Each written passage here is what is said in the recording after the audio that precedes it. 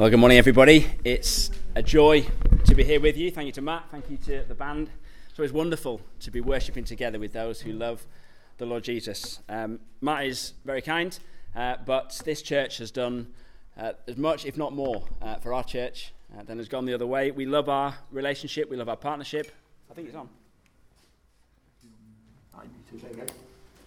All those nice things I said about you, I don't have to say it again because you didn't hear. But no, we love your generosity, we love the music that we learn from you guys, but most of all, we love that you love Jesus.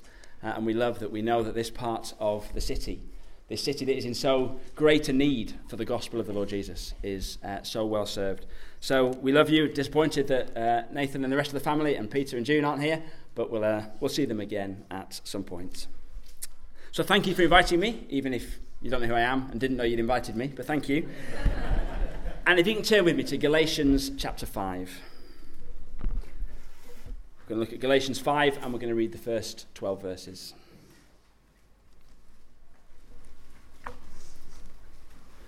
I could give you the page number in my Bible, but that won't help you very much.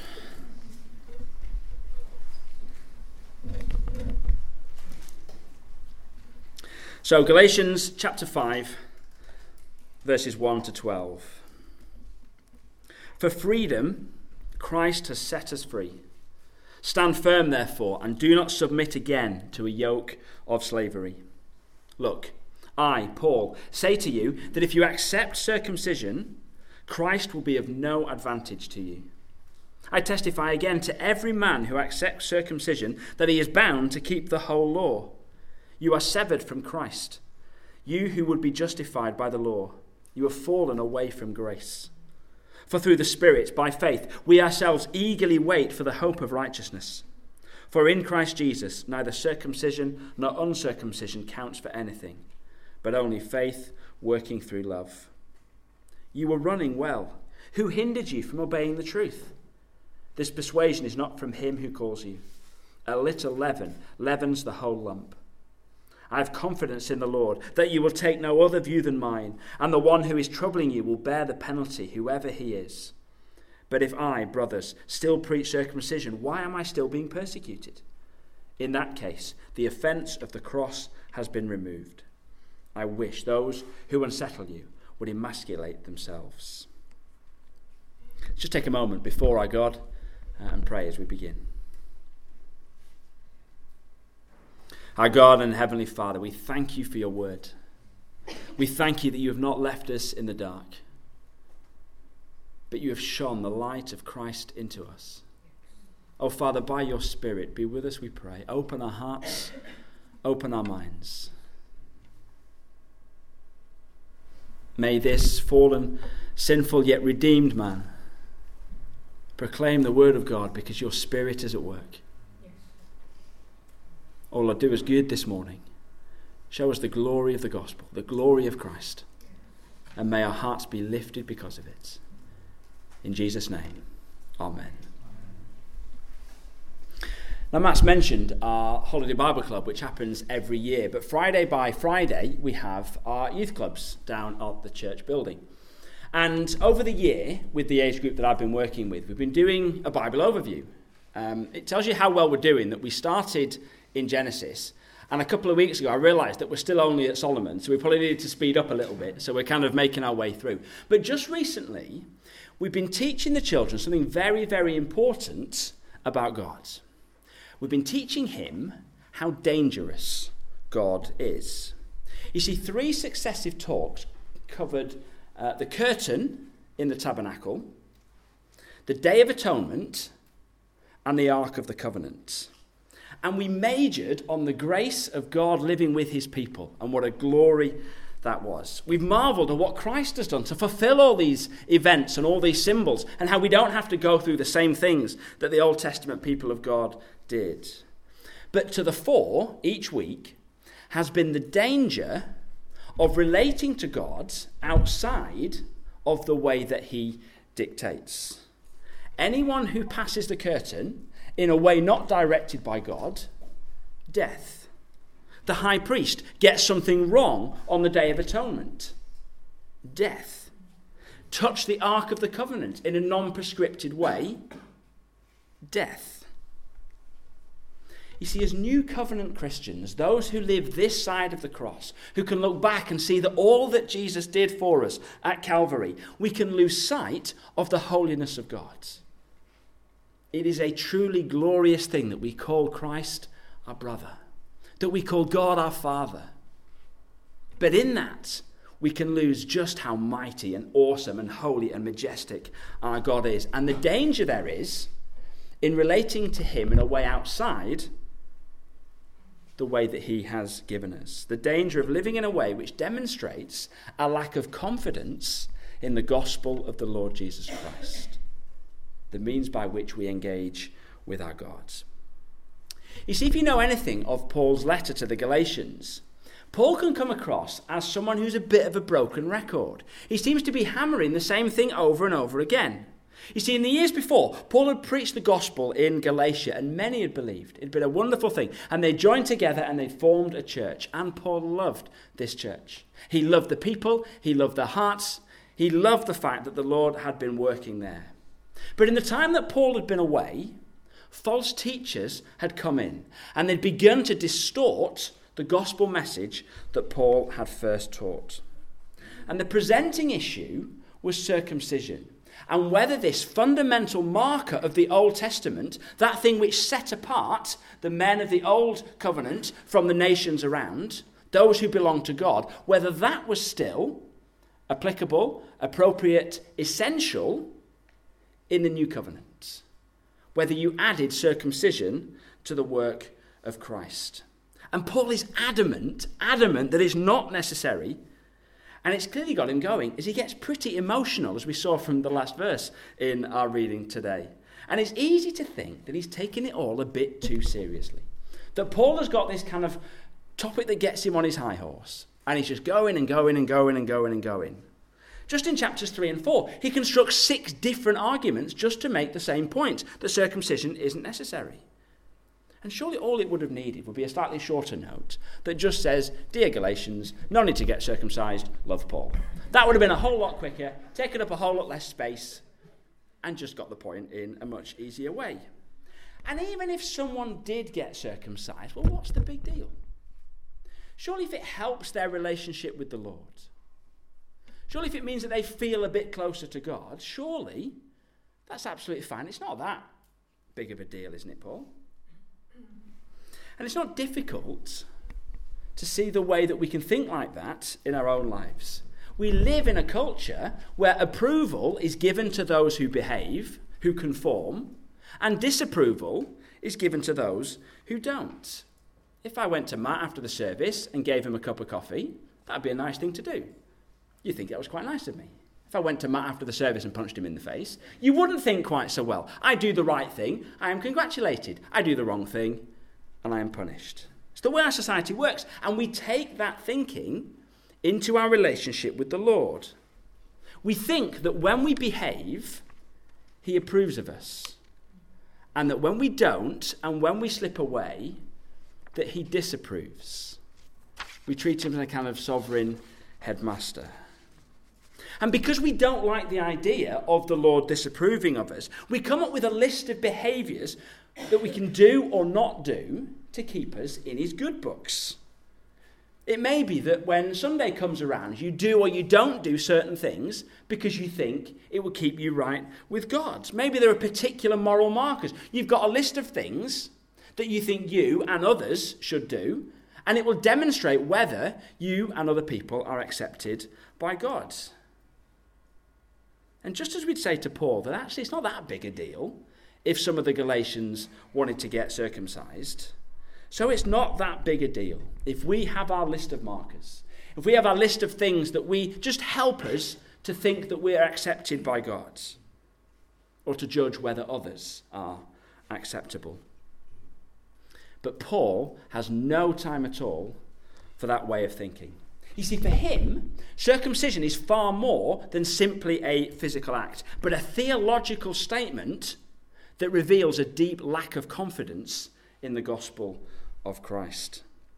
He's clear that circumcision is not just theologically wrong, but is eternally dangerous because it reveals a mindset opposed to the gospel. and having shown how they are theologically wrong, out of love for the Galatians, he wants to warn them that this is no small matter. He wants them to know, to understand, to feel, to believe, to live the truth that Christ plus anything is nothing. That Christ plus anything is nothing. That however you define that anything, whether it's Christ plus dressing a kind of way, or singing a type of way, or doing a particular job, or whatever, Christ plus anything is nothing. And it's why he begins with this summary statement in verse 1. For freedom, Christ has set us free. Stand firm, therefore, and do not submit again to a yoke of slavery.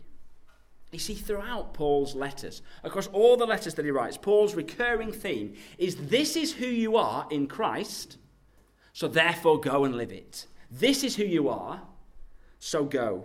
And his point here is that those who have been set free by Christ should live as those who are free. Christ has done the work in freeing you, so therefore live as those who have been set free. But Paul knows that the drag of our hearts is back to justifying ourselves, to putting it back on our own efforts, to striving. We're doers. We like to do things.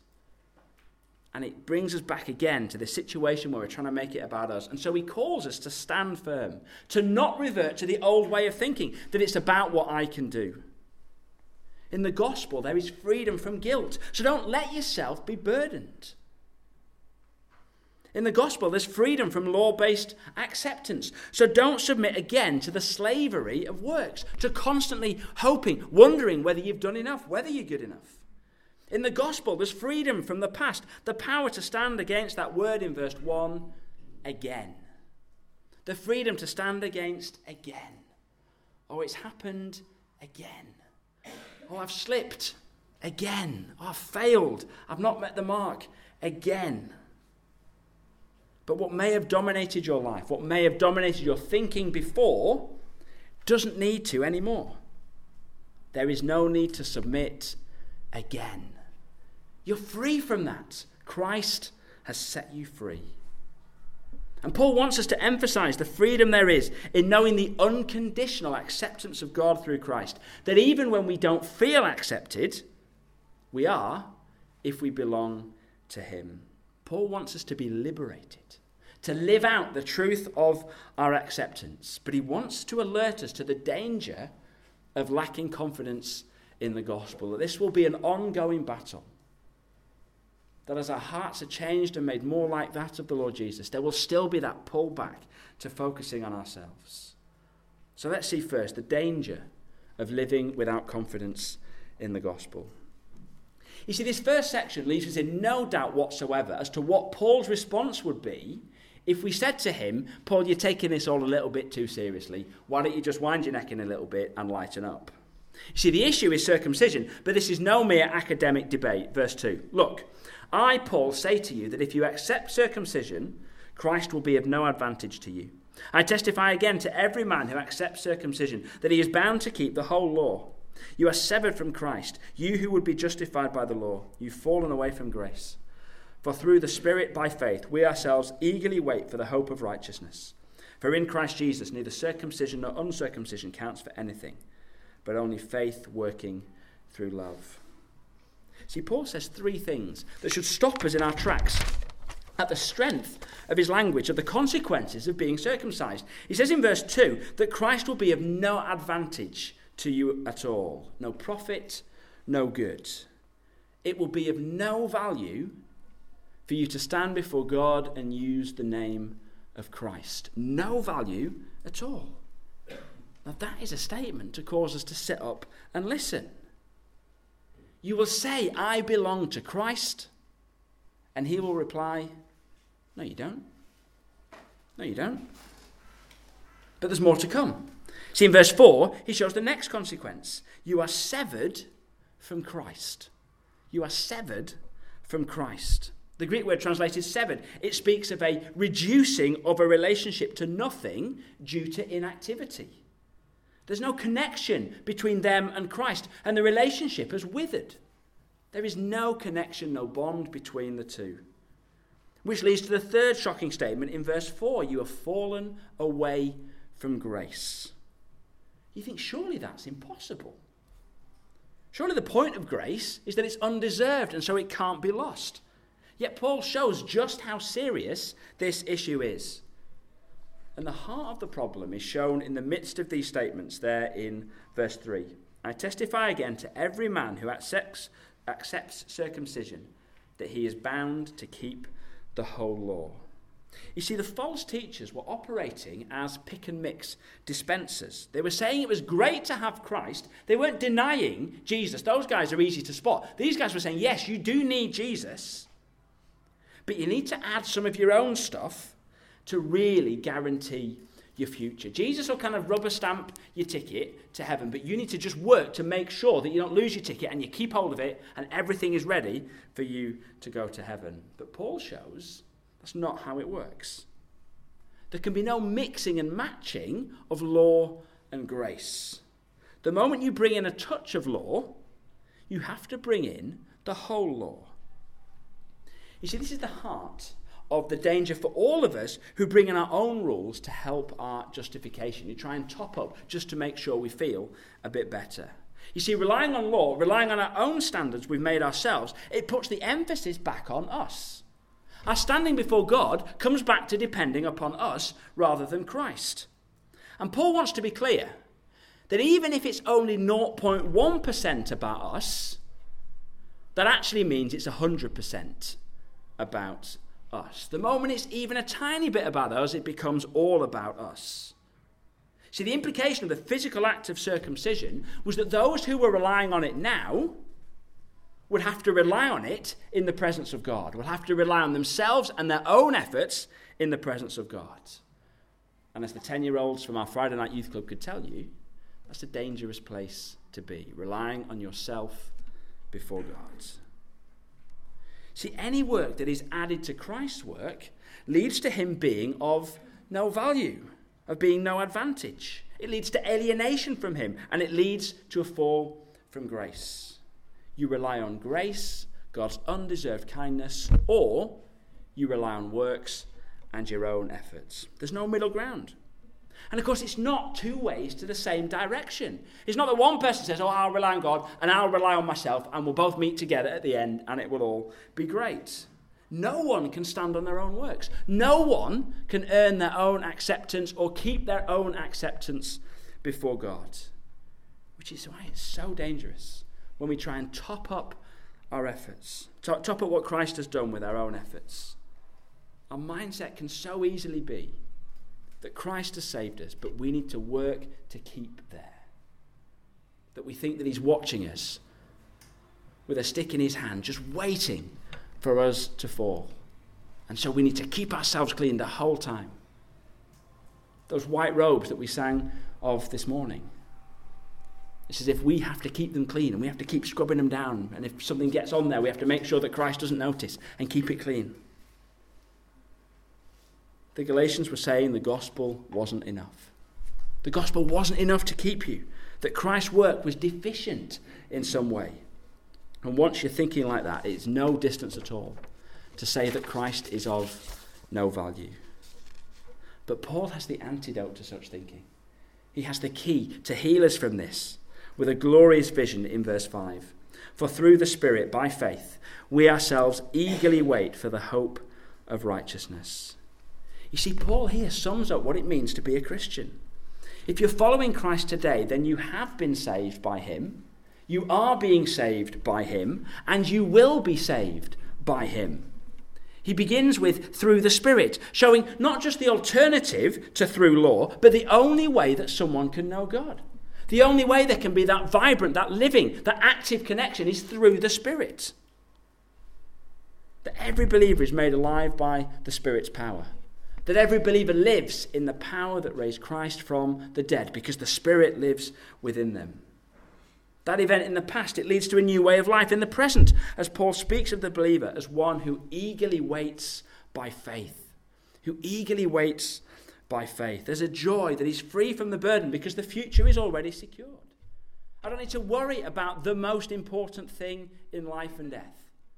And so I live in freedom because of that glorious truth. We can live by faith for the rest of our lives. And what is that secured future? Well, it's there again, the hope of righteousness. All that we need to live fully in God's presence will be ours in Christ. Everything is there, the fruit of his life and death and resurrection. It's a glorious hope that everything that we need to stand before God will be given to us by Christ. And it's the gospel which should shape our mindset about how we should live now. The Dutch theologian Anthony Hoekema said this about the Christian hope. The Christian hopes for far greater blessings in the future, not because he now has so little, but because he already has so much. It's not that we have to grit our teeth and just wait until the glory of the future. Yes, the glory of the future far outweighs what is now. But we look and we see all that we have in Christ. And it is that is the spur to live day by day. We rely on what we have. The gift of Christ, the gift of the Spirit, the gift of his word, the gift of the family of God. So do you see all that you have in Christ? Do you see all that the gospel has won for you? As you preach the gospel to yourself daily, remind yourself of the blessings of being in Christ, of knowing him. Meditate on how much you have. Meditate on the blessings that you have through Christ, how much was won for you at the cross. Rejoice about what is true about you because Christ rose from the dead and ascended to the Father's right hand. Marvel in your union with Christ by the Spirit. That means that you are accepted. That means that you know his smile. That means that you know his glory.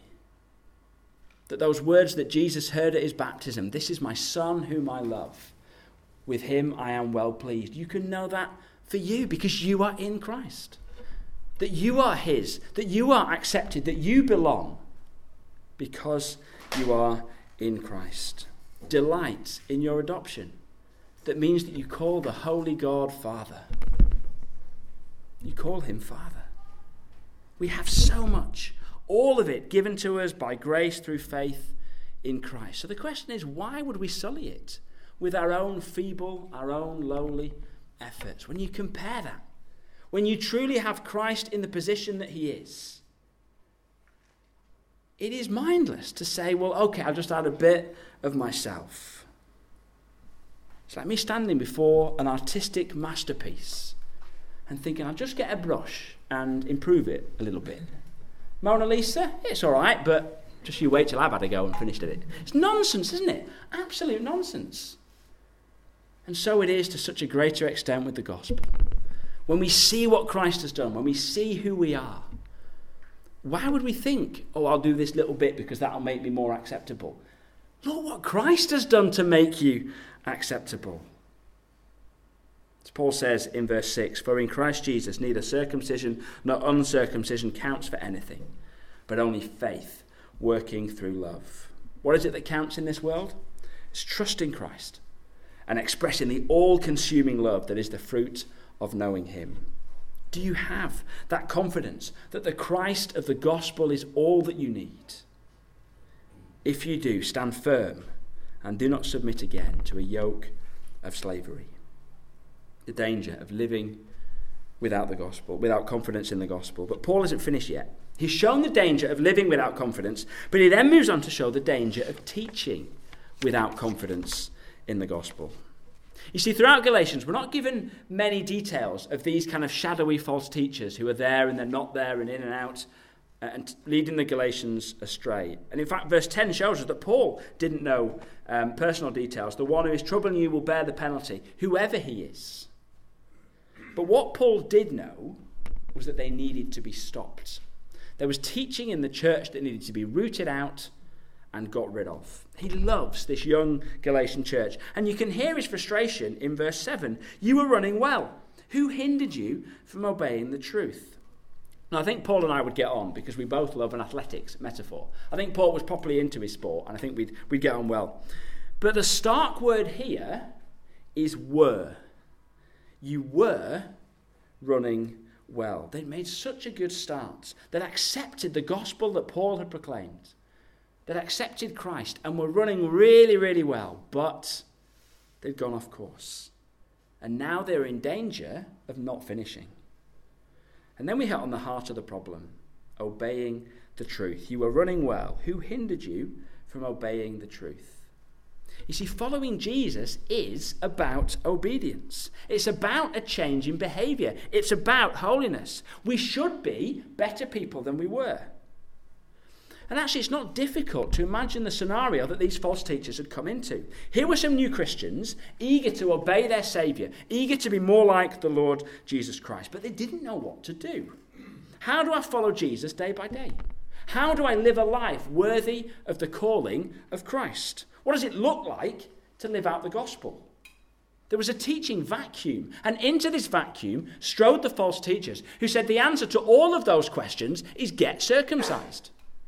Is take some of those things from the Old Testament, some of the things that we know about, and add those in because that will get you accepted. That will get you right before God. It's religious markers that will see you right with God, so get on with it. But that's the very teaching that Paul is seeking to destroy. He knows that these questions are important. They're fundamental to living the Christian life. And he addresses them in the next section when he begins to look at that famous passage about the fruit of the Spirit and what it looks like to give your life fully and completely to the Spirit of God. But for now, he's concerned with rooting out the false teaching and eliminating it. And Paul begins by relating it back to their conversion in verse 8. This persuasion is not from him who calls you. So their minds would have been drawn back to Paul's introduction, where he said this back in chapter 1 and verse 6. I'm astonished that you are so quickly deserting him who called you in the grace of Christ and are turning to a different gospel. What's Paul's point? This teaching hasn't come from God and is therefore dangerous. I am Paul.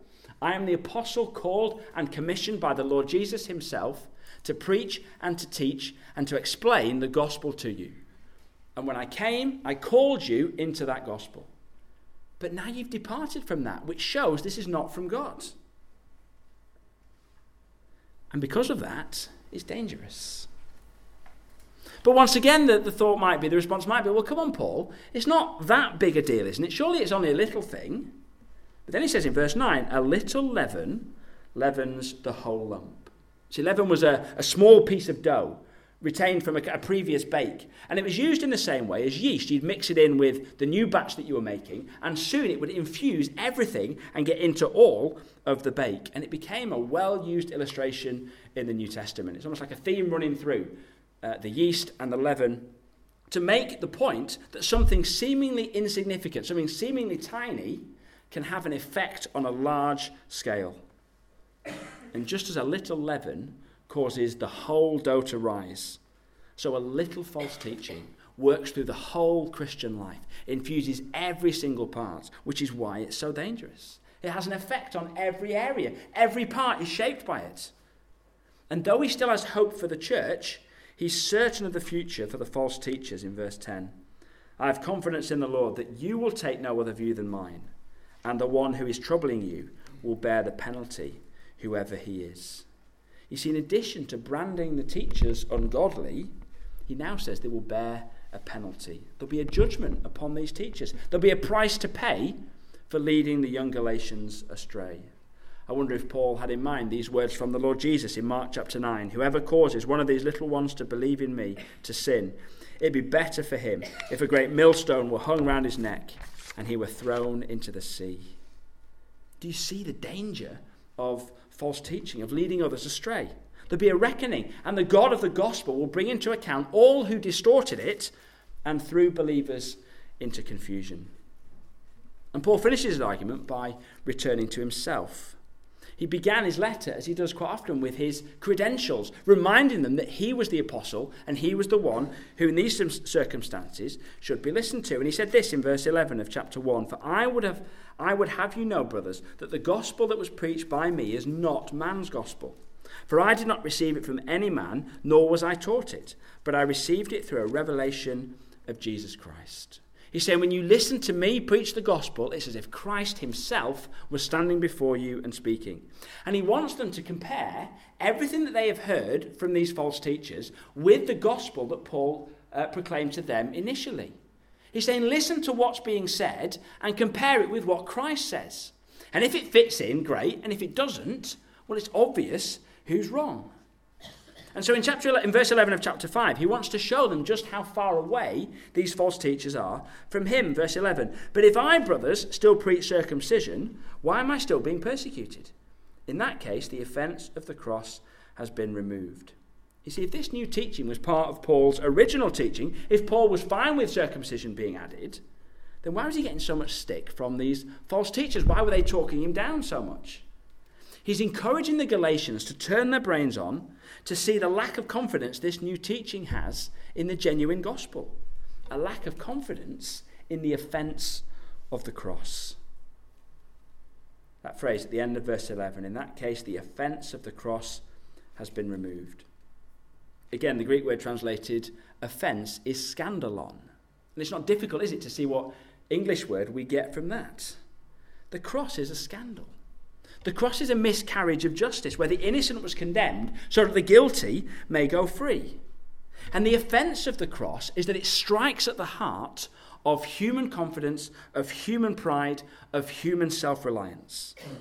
It's offensive because it tells all of humanity that the only thing we bring to the party is our sin and our rebellion, our desire not to belong to God. That's all we bring to the situation. Everything good before, during, and after is his work and his alone.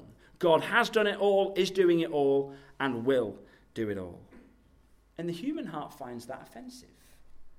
The human heart doesn't like that. If you're here this morning and you're not a Christian, you may feel slightly insulted that some guy is standing at the front and telling you that there's nothing that you can do to be accepted by God. But I only say it because God himself says it. Good people, bad people, charity givers, bank robbers, all fall short of God's standard and deserve to be punished. There is no way at all to become acceptable and to stay acceptable in front of God. But the bad news leads wonderfully to the good news. Jesus Christ, the acceptable one, the one who by his nature, by his merits, by his status is acceptable, gave it up to take the punishment that we deserve. The righteous one became sin so that sinners could be declared righteous, to have the hope of righteousness. It's all of Christ. He is the only way. And the false teachers found that offensive. They found it offensive because it took the emphasis off them and put it onto Christ. It took the glory away from them and put it onto Christ. And that offended them because it hit their pride. It hit their status. It hit the way that they like to understand how these things went. So they tried to add in a bit of human performance, teaching that there was something humanity could add to slightly redress the balance as to who was doing all of the work. Yeah, God does most of it, but there's still a bit of me involved, and that means I can take some of the credit. And what does Paul think of their attempts to deal with the offence of the cross? Verse 12, I wish those who unsettle you would emasculate themselves.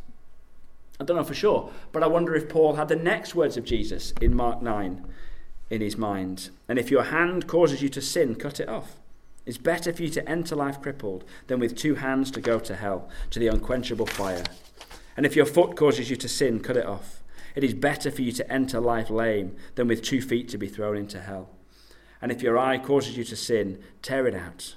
It is better for you to enter the kingdom of God with 1 eye than with 2 eyes to be thrown into hell. See, here in Galatia, circumcision is a physical symbol of something far deeper. It's the symbol of a heart problem that is separating not only themselves from Christ, but those who are teaching. What was the real problem? Their hearts needed to be taken out and thrown away. But what happens at that point? Well, you die. You die. And the problem was they'd lost confidence in the only solution. They'd lost confidence in the ultimate heart surgeon, the Lord Jesus Christ. And as a result, they were going to have no confidence before God. See, to be a disciple of Christ is to be both a learner and a teacher. One of the reasons that we gather together on a Sunday is to be encouraged, is to be equipped, to be teachers of the gospel as we go back out into the world. And Paul wants to tread the fine line between stating the importance of teaching the right message, of getting it right, of making sure the focus is on Christ, and encouraging his readers to get out there and teach it and preach it to those who they meet. It's why we need to know the gospel, to have it in our hearts, so that it shapes our words and our actions. It's why we read our Bible. It's why we listen to gospel preaching. It's why we read good gospel books. Because for our sake and for the sake of those who don't know Christ, it is critical that our lives and our teaching show complete confidence in the gospel, that we know deep down that Christ is all that we need, and that is conveyed to those who don't know him. So do you truly believe? Do you truly believe that Christ is enough? And is it clear to those who know you best? See, it can be very easy to have a kind of intellectual agreement that, yes, I get what happened at the cross, but do we fundamentally believe it? Does it shape who we are? Is it clear for those who know us best that we stand on Christ and him alone?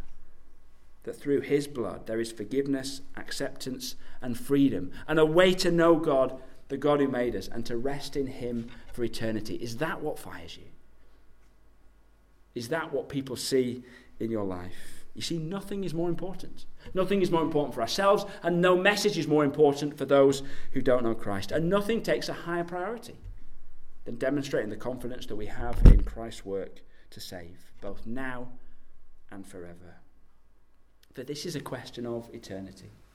It's a question of life and death, of heaven and hell. It is the ultimate question.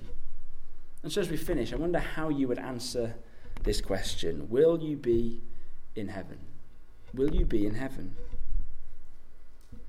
The answer's, I'm not sure. I don't know. I hope so. Are not answers for Christians confident in the gospel. For those in Christ, the answer is yes. The answer is yes. And how can I say that so boldly, so confidently, so arrogantly? Because it doesn't depend on me. It doesn't depend on me. If it did, then I would be saying, I don't know, I'm not sure, I hope so. But it doesn't. My hope is built on nothing less than Christ and his... I'm rubbish at remembering song words. Than Jesus' blood and righteousness. There we go. That's why I am sure. That's why I am confident. If you are a Christian this morning, if you are in Christ, the only way that you will fail to reach heaven is if Christ himself falls. And let me tell you, that's not going to happen. Have confidence. Have confidence that Christ is all you need. And then live out the truth of who you are, of all that Christ has done. And have confidence that for every step that you take in this life, Jesus Christ is all that you need. Let's pray together.